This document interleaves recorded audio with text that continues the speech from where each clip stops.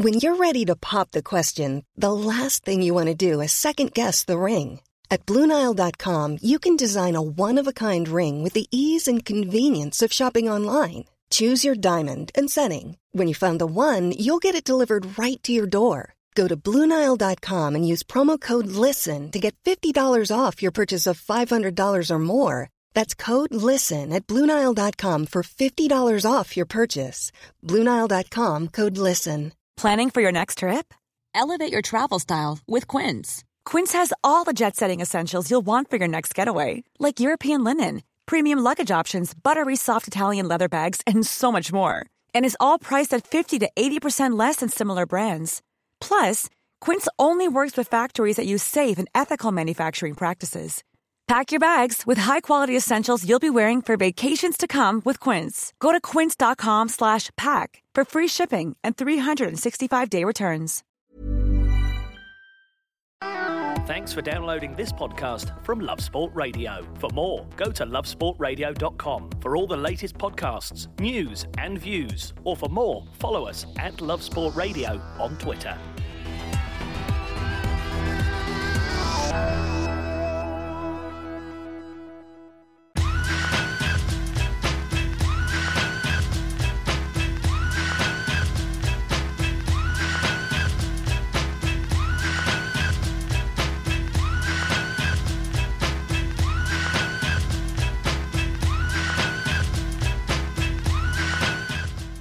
(2:08) and a good evening to you. Friday night, talking Leeds. What could be better if you're a Leeds fan? If you're not a Leeds fan, I mean, nothing could be worse. But 60 minutes of Leeds is what you're getting, my friend. Like it or not, the Mighty Whites is on the agenda, and you and I are going to talk about it. Matt Beadley's normally here. He's not tonight, and it's Andy Hodgson in the chair. You'll normally find me on a Sunday afternoon between 12 and 4. And so the next hour, if you're a Leeds fan, get out that rose and give it a kiss, my friend, because you can get involved in this show across the UK, wherever you are. A Leeds fan in exile, you can be a Leeds fan tonight on the air. 0208 70 20 558 is our number.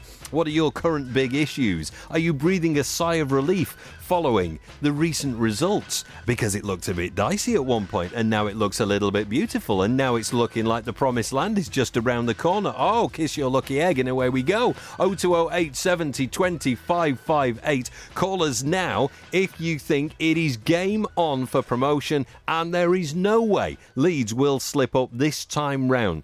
I've got so many friends that are Leeds fans, having gone to school in Harrogate, that they spend all their time going, oh, God, oh, my God, oh, God, oh, my God. And currently, the mood in the Leeds fan camp with my mates is, oh, we're going up again, shut your face. Watch it, your team, we are coming for you. In the studio with us, from All Stats, aren't we, is John McKenzie. And, John, you always like to start with a stat. Let's do one. Okay, so it's a clean sheet stat this week. So Leeds have a chance for their 5th consecutive clean sheet in a row tomorrow. This is the second run of 4 in a row that we've had. The last was broken by the 3-3 draw against Cardiff. No one else in the top 6 has had more than 3 clean sheets in a row this season. Why?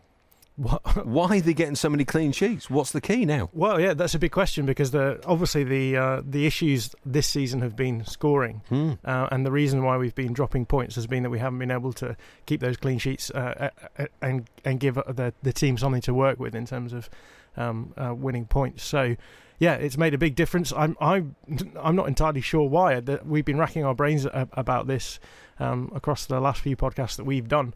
But it's making a big difference for us, because you'll know we had that run of 3-1-0 wins, which got us 9 points out of 9, which was really important for us before the whole result.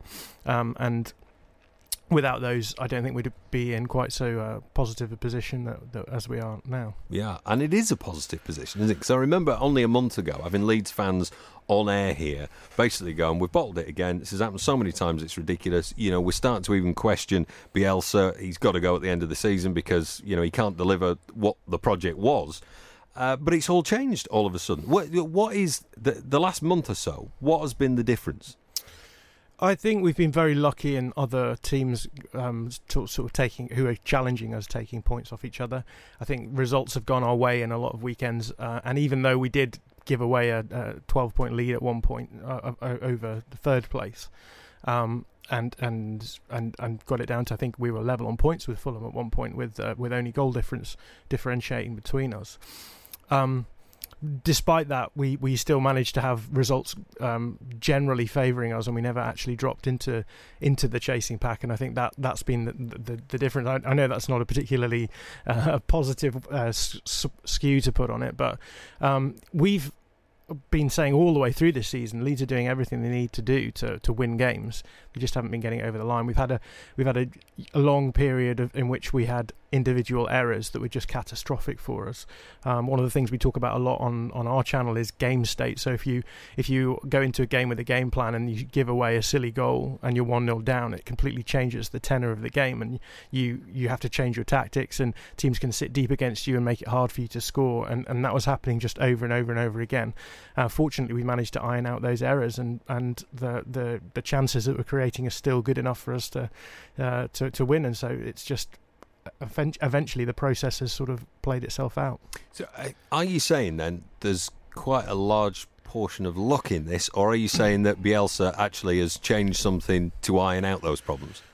I don't think he's changed anything, to be honest, and I think the reason why he hasn't changed anything is because he knows if you look at the underlying figures, everything is there. And at the end of the day, you have to create more and better chances than your opponent, and Leeds have been doing that week in, week out in the Championship. If you look at underlying tables, if you look at XG tables, which work out what results could have been based on the chances, the quality of those chances, Leeds are far and away the best team in the league, and they probably should have tied up promotion by now. I think everyone kind of knows that, but they have this funny propensity to just, as we've said, to not bottle it, but certain players have just had howlers, and then suddenly you're on the back foot, and I suppose that there's at the back of their minds there's last season, there's obviously the pressure of the club wanting to get back to the top flight for the first time in 15 seasons, so it's all of that kind of thing, I think, playing into the back of it. But now it's looking very good indeed. A lot of models that there's a lot of mathematicians who put out models of probability, and most of them have Leeds above 95% chance of promotion now, so It's really looking like they are in the driving seat. I do wonder, with this is now of purely about Leeds, but anyone who's not a Leeds fan looking in from the outside, the reason that they do bottle it every season as they get nearer and nearer is because of the pressure, because it is unquestionably a massive support, a massive vocal support in a way that many clubs simply aren't. And I wonder if that's what comes to play, is that the players end up going, blimey, hang on, I'm trying my hardest, and then I'm trying too hard, and it all goes wrong again. I think that's true generally, but I think every fan base wants their team to go up. So I don't know whether or not I would read too much into that. What I would say is that Leeds have been very lazy as a club in their attempts to get up back into the top. They've had everything in their favour to be able to just actually sit down, be rational, and say, right, how do we get back into the top division? And I think the reason why the pressure mounts up for Leeds is that it always feels like a short-termist solution to everything. So even this season, like when everything was bad, there were so many fans who were worried about us not going up this season, precisely because if Leeds don't go up this season, what happens? Bielsa goes, you lose Calvin Phillips, you suddenly everything looks a lot less rosy. You don't have a project, you don't have a system, and you're back at square one. And I think that's the issue. The issue is that there hasn't been a coherent project ever since Leeds have gone down to be like, right, okay, we've gone down, we need to start from scratch, we need to think about what we're going to try and do to get here. We need to have someone like a director of football who's going to have a coherent plan, and then the managers were going to be brought in to fit in with that coherent plan. It's just not happened. And what Radrizzani, the owner, has done has been gambling on paying Marcelo Bielsa more money than any other manager is being paid in the Championship, to try and buck the trend for a couple of seasons to see if they can do it that way. But if it happens, we've been very lucky in one respect. But I think that also added to the pressure, because everyone knows if it doesn't work this season, then it's going to be back to much of the same. What's the shortest possible time, you think, for a... I mean, everyone calls it a project now in football, don't they? But you can't bring in a Bielsa and say, all right, in one season, get us up. That's just not realistic, because the culture reflected by a guy like Bielsa doesn't come in 5 minutes. It doesn't matter who you are. It takes a period of time where people go, I'm with that guy because he brought me in, and that's really important. Is that 2 years? Is that 3 years? I don't know. I think it varies depending on the manager. I mean, if you look at Bielsa's time at Leeds, they could have been promoted last season. Yeah. It wasn't beyond the realms of possibility. So, and he turned up at the beginning of the summer, and they came out. I still remember to this day, I went to a pre-season friendly against Las Palmas, which was the first time he really played the team as he was going to play them for that season. And it was just incredible what he'd managed to achieve with them even over the summer. So I think Bielsa's a bit of an outlier in that regard. And I think there's a really weird phenomenon with Bielsa, which is that his system requires absolute fanaticism on the part of the people involved with it, which works and doesn't work depending on where you're at, and also can see, I think, at the end of the little wobble that Leeds have just had, I think the players were getting a bit frustrated with them. If once you lose that belief, then I think everything falls down. And I think one of the reasons why Bielsa's worked at Leeds is because there's a group of players there who recognise that he is a class above what you would usually expect at that level, and so they've been happy to just do what he's told them. And I suspect that might be why Bielsa hasn't been more successful in his career, because it does require a huge amount of trust in the process. But yeah, I think it's tough. Like building 2 years, 3 years, that's what you need to aim at. You need to have a longer term project, but you need to say, we're going to give our manager, we're going to bring him in, they're going to fit our ideals, they're going to fit our project, and we're going to give them 3 years to achieve that, and that's what you just have to do. It must have been delightful though as a Leeds fan, just looking back now at the last 10 years and that period that you had where there was a new Leeds manager every 4.5 minutes, and it was a joke, wasn't it? It had got to the point at Leeds where, as a manager, you get that phone call and you go, "You're having a laugh, mate. You're all right. I'll leave it. Thanks very much." It just got silly. It's stability, proving that the stability works, isn't it now? Yeah, and Bielsa, I think, is the first manager that we had over a summer period. So for the last season, in between the two seasons, that we'd had for something like 7 seasons or something like that. And it's just incredible how, again, we've talked about short-termists, and that's the problem. The problem was we're going to bring in a manager without a real plan, and we're going to give them 6 months to see if they've got anything, and it just isn't going to happen. And fair play to the ownership structures for deciding that Bielsa was going to be some kind of solution. But if it hadn't worked out, it didn't work out, we would have been back where we were, and I think Radrizzani would have moved on. He didn't want to put any more money into it, and it's just the way that football is going. I'm afraid that it is a business, and you can try and game the system for so long, but in the long run, look at the teams who are doing well. They're the teams who've taken their time to develop projects. Teams like Liverpool, who started from scratch with FSG, and they've made mistakes and stuff, but they've now got to a point where they've got an analytics and recruitment department that are just incredible, and it's very hard to see anyone really catching them up from there without being Man City and just flinging money at it. And that everyone else is just playing catch up to them, and with Klopp, you've had the same thing, a clear belief, clear system, a clear idea of what sorts of players you want to bring in as well. I think that's really important. And when you do that, suddenly football starts looking a lot easier than it does when you're a mid-table team and you can't do anything for years and years and years. Yeah, when the documentary came out about Leeds, did that surprise you, that documentary? How it was almost like watching the Man City one. It looked proper grown up, really pro, and you kind of go, "Wow, this is impressive stuff here." You know what I mean? I can buy into that myself. I'm not even a Leeds fan. Do you know what I mean? I'm going to make a confession. I've not seen that. You've not seen it? I couldn't bring myself to watch it. It's good. Well, I hear this. I hear this from people. Then other people say that they didn't think that I would like it as well. So maybe one day. I'm one of these people who likes to watch things like after everyone else has forgotten about them, just because I don't know, it just makes me feel like I'm making my own mind up about it a bit more. But I don't know. I think a lot of it can be construed as PR. I think Radrizzani he's made his money in television, so I think a lot of the documentary series was about presenting this as a sort of much more coherent project than perhaps it was. So I don't know. I still reserve judgment on that. Well, it's beautifully polished. So when you get there, trust me, there are people who are not Leeds fans going, "Phew, I might go and watch a match now." Now, coming up in a couple of minutes, an interview you've done with Phil Hay from The Athletic for Football Today. What are we going to hear in that?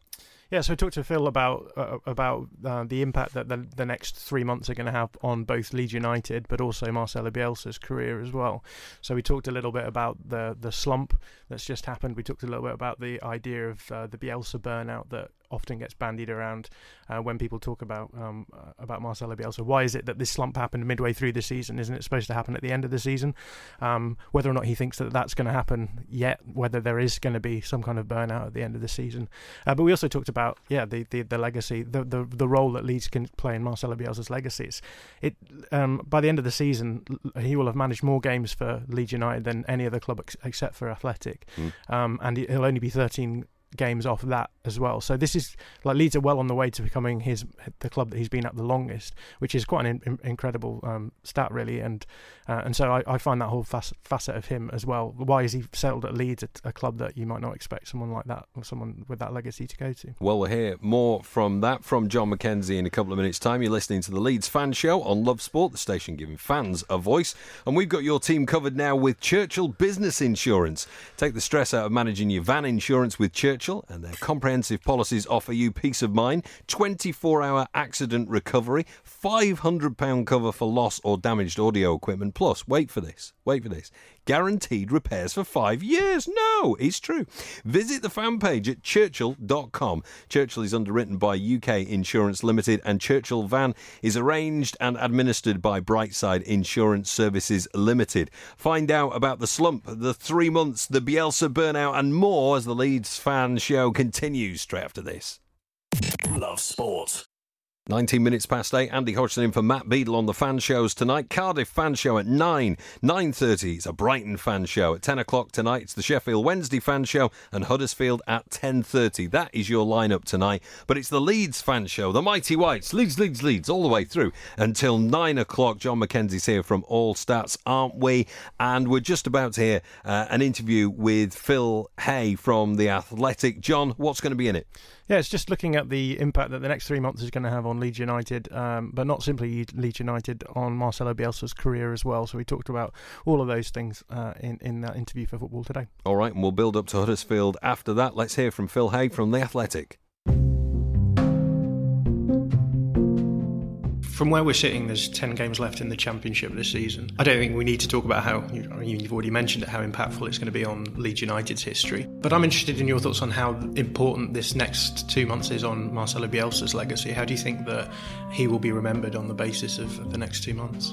It's been so long outside of the Premier League, and there have been so many managers who've had a go, and ultimately I don't think there'd be a more romantic story than somebody like Bielsa doing it. And you almost feel that if somebody is going to do it, and if this is the point at which the kind of ceiling finally breaks, it'll be better for the fact that it's him, that it's somebody as kind of iconic and as influential in a coaching sense as Bielsa, rather than, to be quite honest, the feeling that they've spent their way out of it, or they've just amassed a really expensive squad who couldn't fail and would have got up under any coach. You genuinely feel that this would be Bielsa's triumph and his achievement, because it has in a huge, no small part at all, been down to him.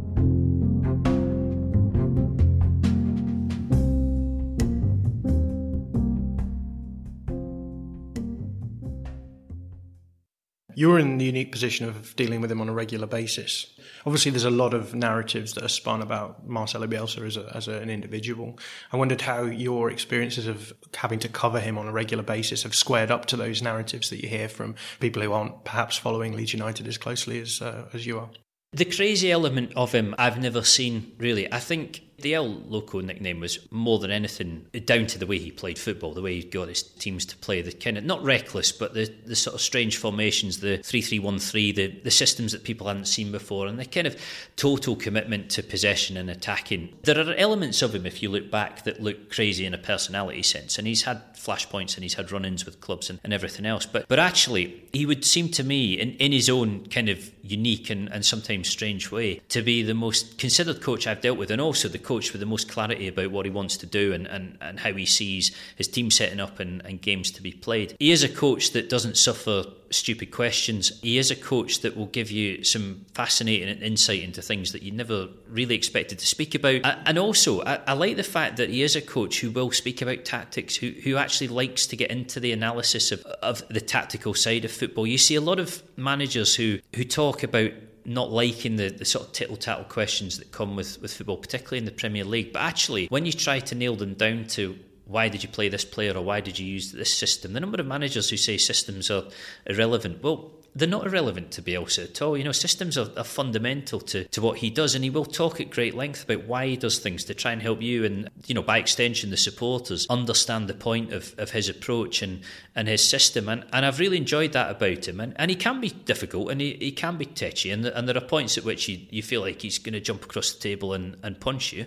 But again, I like that, and I like the kind of spirit in him, and you know that it matters to him, you know that it's important, and above all else, he's able to do it without, certainly in public, letting his ego get in the way. He doesn't make it about him, he doesn't try to make it about him. I find it hard to believe that he is able to, in his head, is able to separate his own involvement from the actual results. I mean, I've said before that at the end of the season, I can imagine him crediting the players and trying to take very little credit himself, when in actual fact, a huge amount of it will be due to him. And he must understand the difference he makes and the influence he has. But it's all about the football for him. I think the things he enjoys most are sticking to one approach and the challenge of making it work, but also seeing the development of players, in young players in particular. But I think the progress of Cleek and the progress of Cooper, guys like that, it'll give him immense satisfaction, because that ultimately is what coaching is about. It is pure coaching, and I can safely say that we'll never deal with anybody like him again at Leeds. Yeah, it's interesting that you mentioned the El Loco nickname, because it's a nickname that he, throughout his career, has always been a little bit tetchy about. I've heard a lot of press match interviews with him where he's refused to even say the nickname. He'll say, you have this nickname for me, and he'll sort of talk about it in a roundabout way. I wondered, from what you know about him, why he might be so keen to distance himself from being talked about in the semantics of madness in particular, because that seems to be the thing that he is pushing back against. He doesn't like people considering his ideas to be crazy, because I think he believes in them and thinks they're good ideas. Yeah, he doesn't think that they're crazy, and I think he wants people to realise that from his point of view, it is all done with rational thought. I mean, it's not unfair to say that it is all obsessional as well, and he goes to the nth degree in the way that a lot of managers don't. But again, I think he resents the idea that in some way he's trying to attract attention by what he does. I think he resents the idea that his craziness, or the craziness that people perceive in him, is attention seeking, or is done for the benefit of the cameras, or done for the benefit of the media, or more to the point, is done for the benefit of his profile and creating this caricature of somebody who is a bit off the wall and is a bit mental, to be frank. And it really isn't the case with him. I think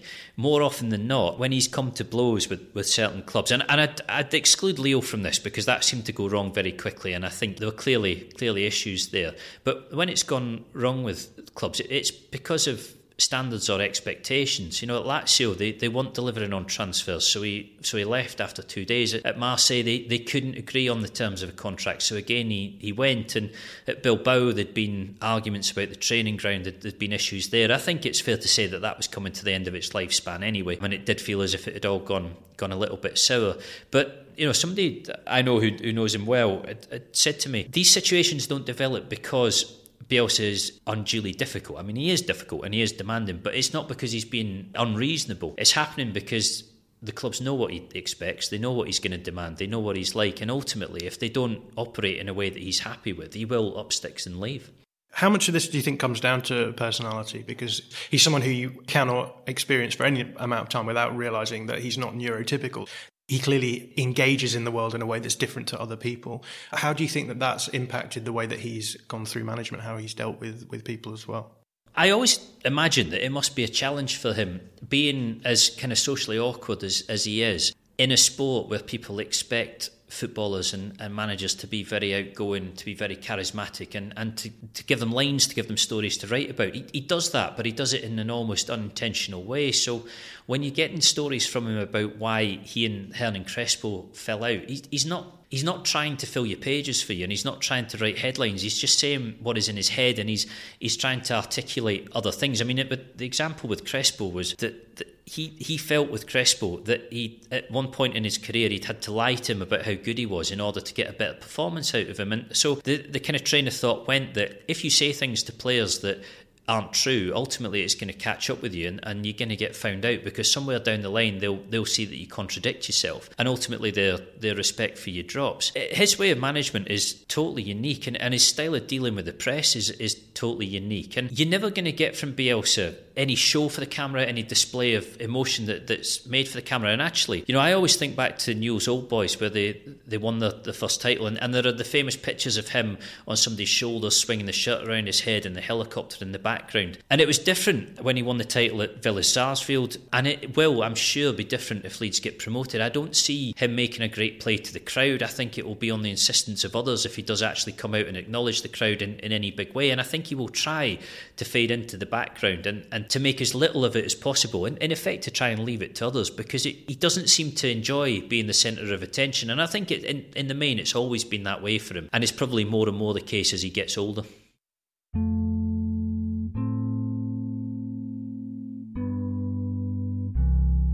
Which possibility do you think is more fitting for Bielsa's career? Is it the final triumph of promotion that sort of caps off a career that's been constantly seen through the lens of failure? Or is it the failure of another missed success that's dogged him throughout his footballing life? If there's any romance in the game, you would have to think that it would be the former, and it would be that this coach who Leeds have thrown millions of pounds at and who've kind of sought out in the wilds of Argentina, what looked like a totally unrealistic appointment when they first started talking about it, but ultimately came to pass. Him winning promotion here, I think, would be a very fitting end, and I've often wondered whether or not there's another job for him in football anywhere. Only he can say, and it might well be that he's someone who can't leave the game alone, but he is into his mid-60s now, and I wonder what else would be out there for him if he wasn't at Leeds. I don't see him ever taking charge of another English club, and there's constant interest in him from Spain and elsewhere, but it would surely have to be something that really appealed to him, and something that kind of had the same sort of passion for him as Newell's or as Leeds United. You're right. I mean, if it was to end in failure, it would extend the kind of narrative as there has been around him all the way through, and he knows that himself. But as I say, if football is romantic, and if there is any romance left in it, then it would be a bit of a travesty if he wasn't able to go out of here saying that he was the one after 15 years who finally broke this jinx. There's never been a faster or easier way to start your weight loss journey than with PlushCare. PlushCare accepts most insurance plans and gives you online access to board-certified physicians who can prescribe FDA-approved weight loss medications like Wegovy and Zepbound for those who qualify. Take charge of your health and speak with a board-certified physician about a weight loss plan that's right for you. Get started today at plushcare.com/weight loss. That's plushcare.com/weight loss. plushcare.com/weight loss. Hold up. What was that? Boring. No flavor. That was as bad as those leftovers you ate all week. Keke Palmer here, and it's time to say hello to something fresh and guilt-free. Hello Fresh. Jazz up dinner with pecan-crusted chicken or garlic butter shrimp scampi. Now that's music to my mouth. Hello Fresh. Let's get this dinner party started. Discover all the delicious possibilities at HelloFresh.com.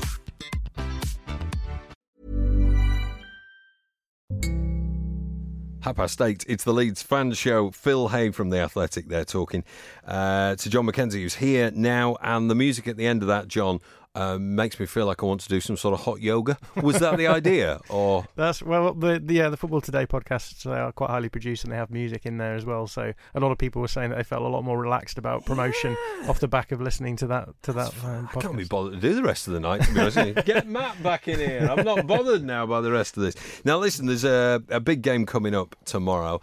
Great local rivalry as well. It's Huddersfield, where frankly it always rains. My dad lives there and he says it doesn't, but he's a liar. The beauty of going there is you can see the Emily Moore transmitter, which I imagine as a Leeds fan you're looking forward to. It is, according to my dad, the biggest freestanding monument in Europe. I don't know whether that's true or not. Is that true? I don't know whether that's true. My dad says a lot of things. That's a great word to throw in because it just makes it sound a lot more plausible, doesn't it? It doesn't it? If you say something like that, people are going to be like, well, they must have done some sort of research, so that must be true. Exactly, yeah. My dad says stuff with confidence and people tend to believe him. He also says... I'm going to fact check your dad. Will you fact check that and I can tell him if he's wrong? He also says all Mercedes-Benz are diesel. Now, that isn't true. That's nonsense. When he said that, I went, oh, right. What? Don't talk rubbish, Dad. And he's an Everton fan, so, don't believe a word he says. Anyway, Huddersfield, the opposition, 3 o'clock tomorrow. We will get into that with Huddersfield Town journalist for the Examiner Live, Stephen Chicken, and I'll be asking him the first question in a couple of minutes' time. Is that your real name or is it a stage name? Love Sport.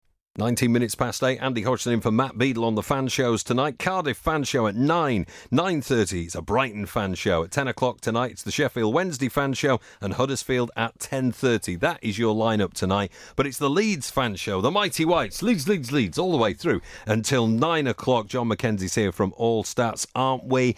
And we're just about to hear an interview with Phil Hay from The Athletic. John, what's going to be in it?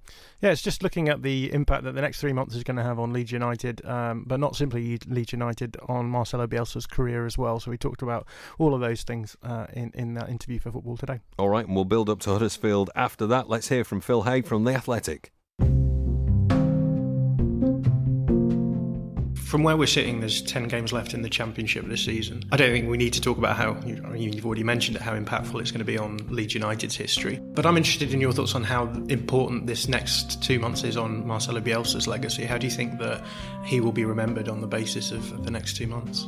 It's been so long outside of the Premier League, and there have been so many managers who've had a go, and ultimately I don't think there'd be a more romantic story than somebody like Bielsa doing it. And you almost feel that if somebody is going to do it, and if this is the point at which the kind of ceiling finally breaks, it'll be better for the fact that it's him, that it's somebody as kind of iconic and as influential in a coaching sense as Bielsa, rather than, to be quite honest, the feeling that they've spent their way out of it, or they've just amassed a really expensive squad who couldn't fail and would have got up under any coach. You genuinely feel that this would be Bielsa's triumph and his achievement, because it has in a huge, no small part at all, been down to him.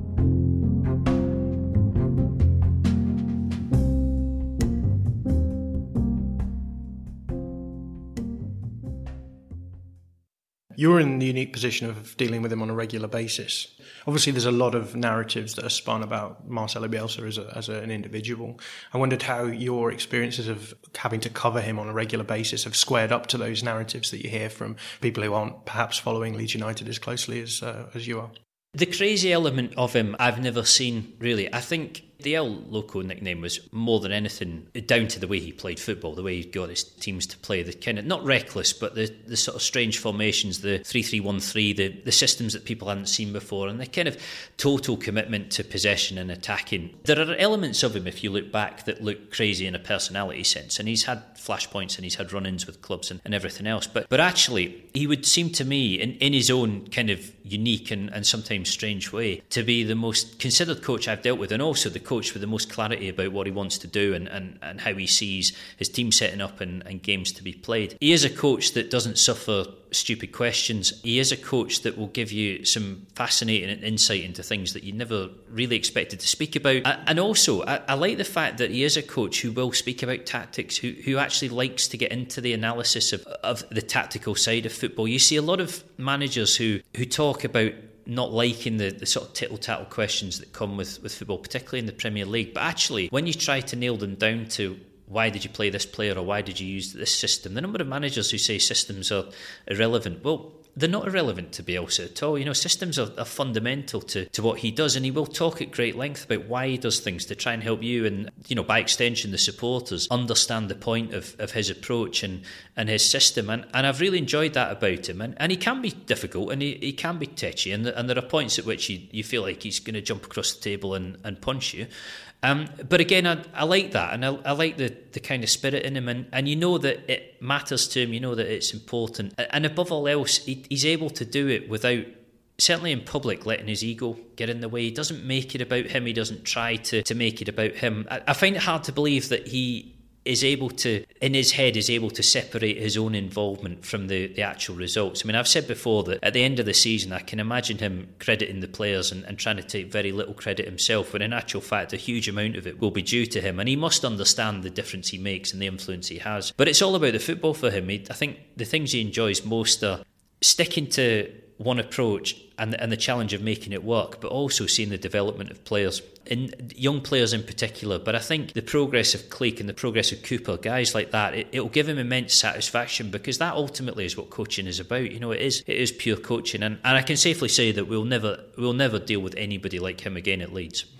Yeah, it's interesting that you mentioned the El Loco nickname, because it's a nickname that he, throughout his career, has always been a little bit tetchy about. I've heard a lot of press match interviews with him where he's refused to even say the nickname. He'll say, you know, you have this nickname for me, and he'll sort of talk about it in a roundabout way.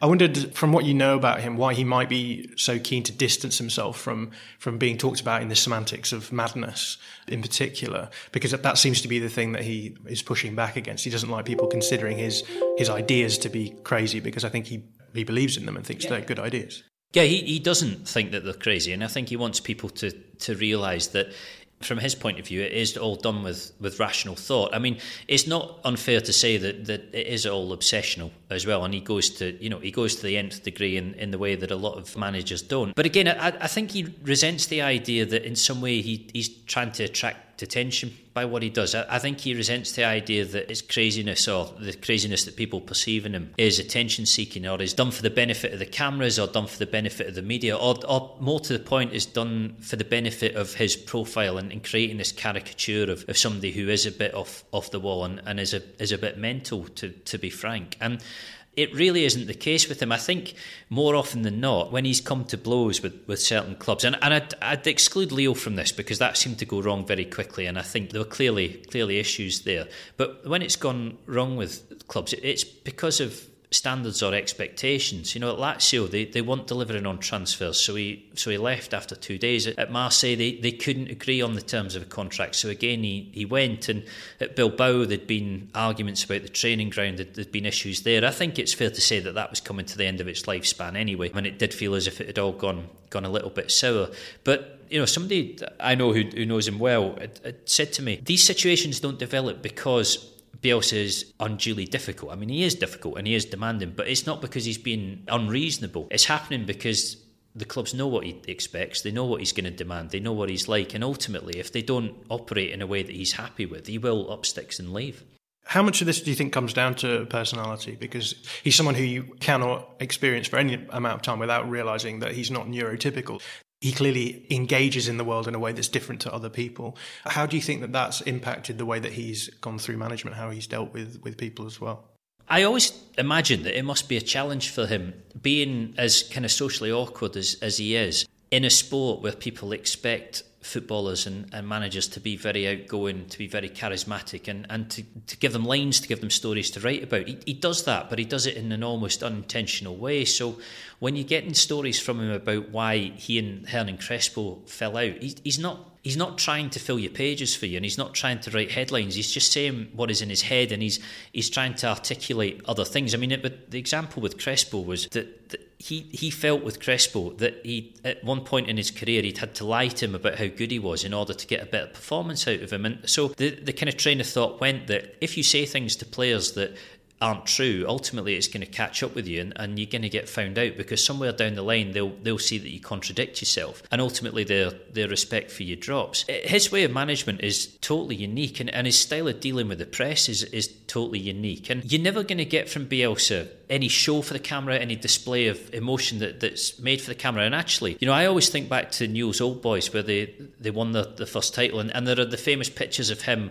on somebody's shoulders swinging the shirt around his head and the helicopter in the background. And it was different when he won the title at Villa Sarsfield, and it will, I'm sure, be different if Leeds get promoted. I don't see him making a great play to the crowd. I think it will be on the insistence of others if he does actually come out and acknowledge the crowd in any big way. And I think he will try to fade into the background and to make as little of it as possible, and in effect to try and leave it to others, because he doesn't seem to enjoy being the centre of attention. And I think in the main it's always been that way for him, and it's probably more and more the case as he gets older.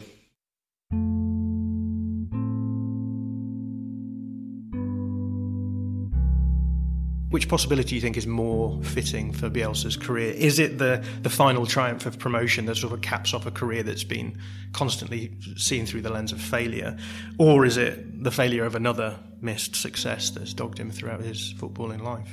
If there's any romance in the game, you would have to think that it would be the former, and it would be that this coach who Leeds have thrown millions of pounds at and have kind of sought out in the wilds of Argentina, what looked like a totally unrealistic appointment when they first started talking about it, but ultimately came to pass. Him winning promotion here, I think, would be a very fitting end, and I've often wondered whether or not there's another job for him in football anywhere.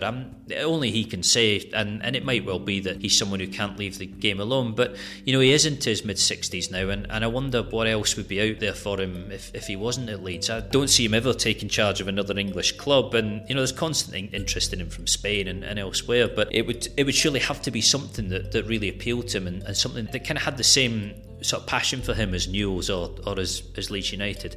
You're right. I mean, if it was to end in failure, it would extend the kind of narrative as there has been around him all the way through, and he knows that himself. But as I say, if football is romantic and if there is any romance left in it, then it would be a bit of a travesty if he wasn't able to go out of here saying that he was the one after 15 years who finally broke this jinx.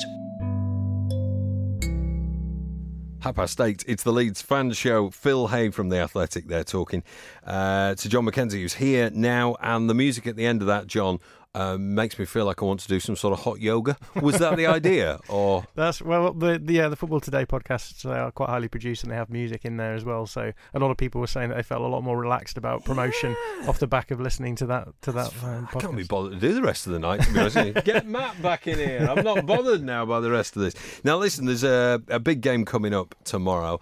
Great local rivalry as well. It's Huddersfield, where frankly it always rains. My dad lives there and he says it doesn't, but he's a liar. The beauty of going there is you can see the Emily Moore transmitter, which I imagine as a Leeds fan you're looking forward to. It is, according to my dad, the biggest freestanding monument in Europe. I don't know whether that's true or not. Is that true? I don't know whether that's true. My dad says a lot of things.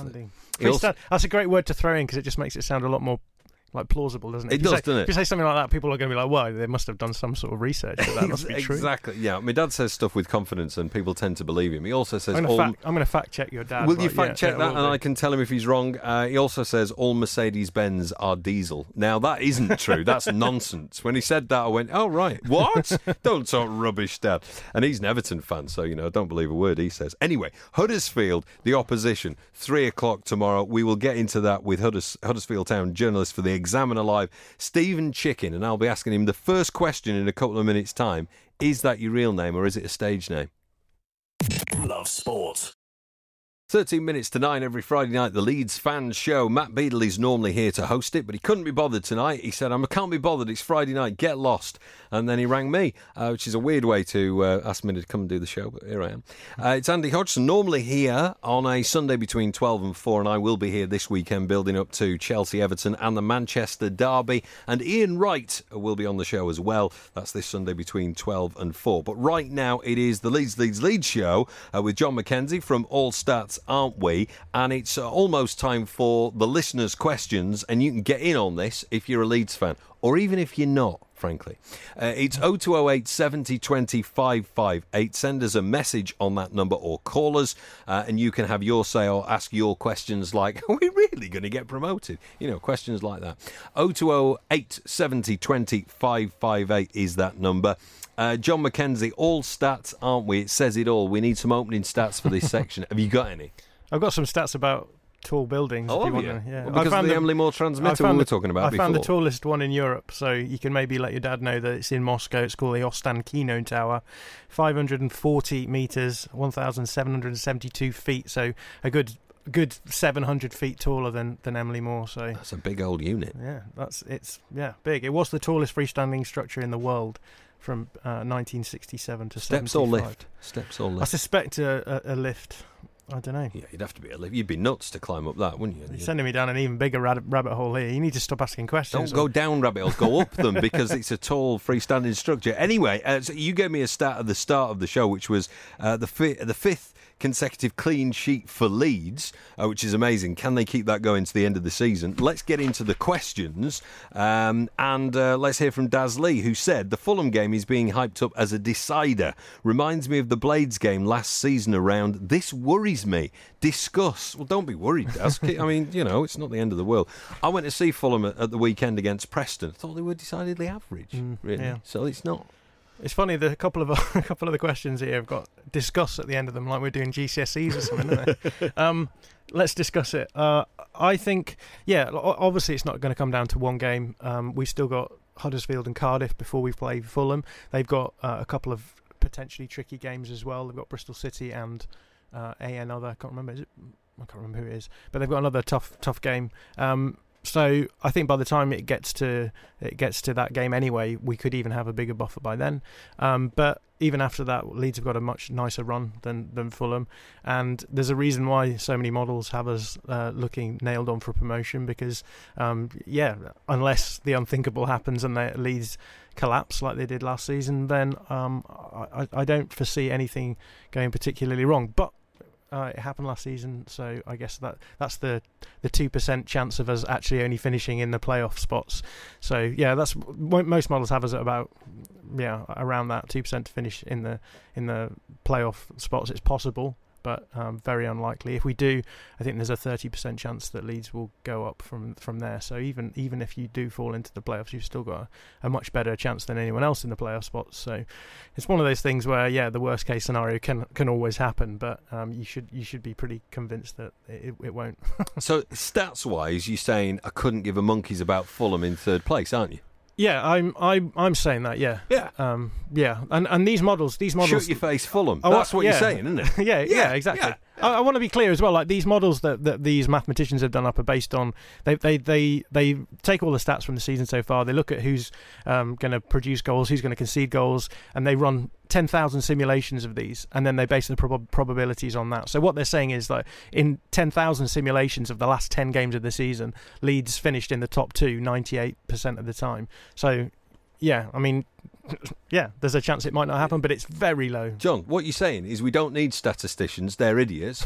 Fulham, nonsense. Shut your face. Yeah, so Daz Lee, stop getting stressed. It is not a decider. Daz Lee, calm down, son. You need to play a bit more of your yoga music we had on earlier. That would calm Daz down. Let's get on to the next one. If we get promoted, what 2 positions do you think we need to upgrade, and why? That comes from the young Peacock, who I believe is not an actual peacock.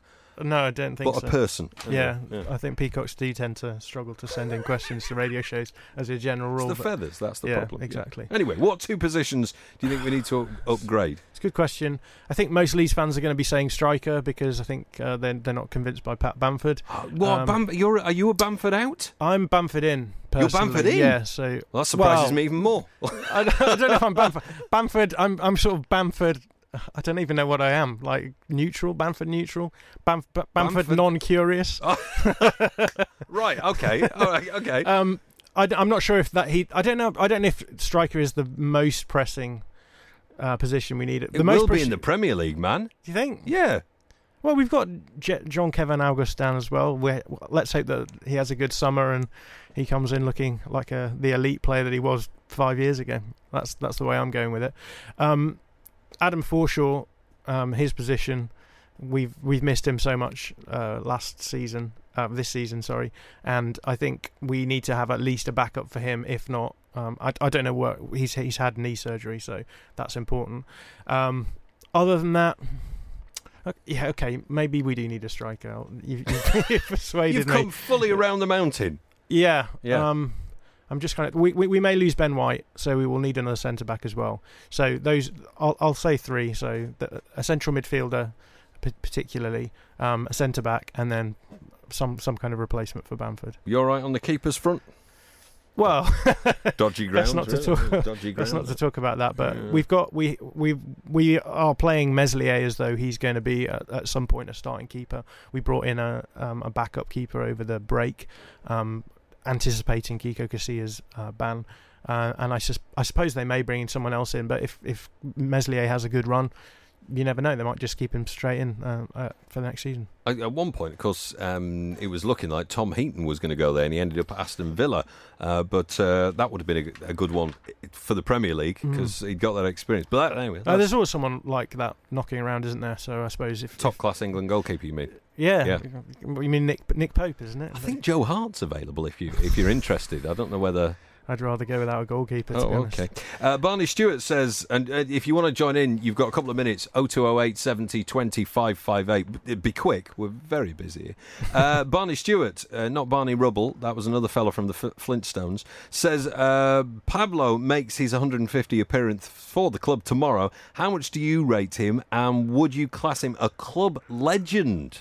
I rate him a lot. I rate him very highly. I always have done. I think he's been one of the bright sparks in a period that hasn't had many bright sparks. I think he's a club legend. Yeah, I think he should be up there in the pantheon.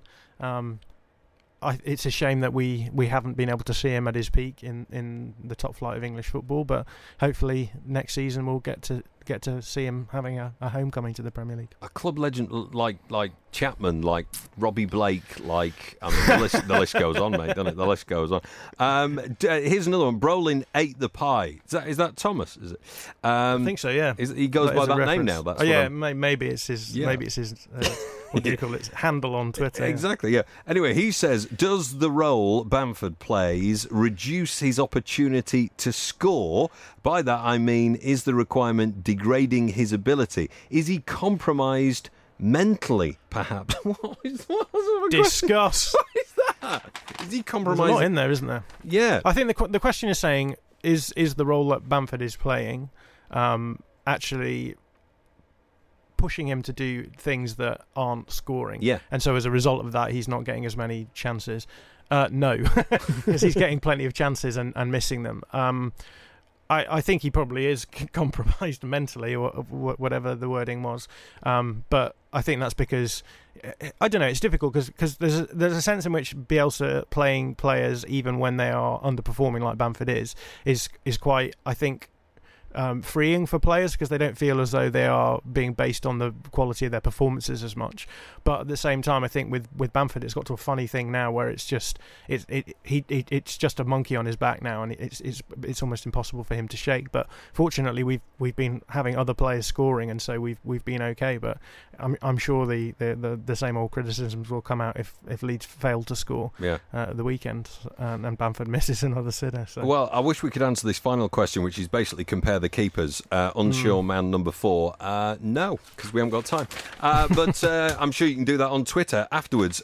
John, the big question for me is, it's Huddersfield tomorrow. What's the plan? What's the score? You got 30 seconds. What do you reckon? I'm not sure. Like, as I said to Stephen, Huddersfield was a game that we really struggled against.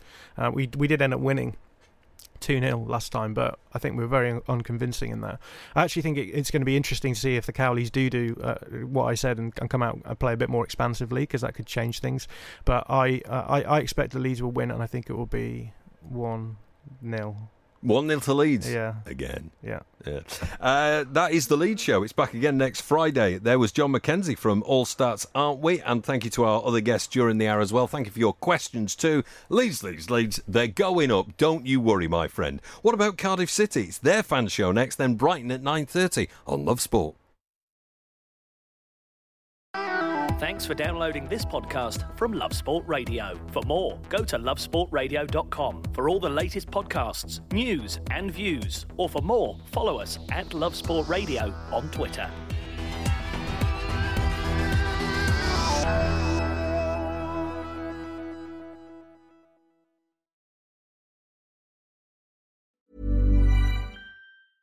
Even when we're on a budget, we still deserve nice things. Quince is a place to scoop up stunning high-end goods for 50 to 80% less than similar brands. They have buttery soft cashmere sweaters starting at $50, luxurious Italian leather bags, and so much more. Plus, Quince only works with factories that use safe, ethical, and responsible manufacturing. Get the high-end goods you'll love without the high price tag with Quince. Go to quince.com/style for free shipping and 365-day returns. Ever catch yourself eating the same flavorless dinner 3 days in a row? Dreaming of something better? Well, HelloFresh is your guilt-free dream come true, baby. It's me, Keke Palmer. Let's wake up those taste buds with hot, juicy pecan-crusted chicken or garlic butter shrimp scampi. Hello Fresh. Stop dreaming of all the delicious possibilities and dig in at HelloFresh.com. Let's get this dinner party started.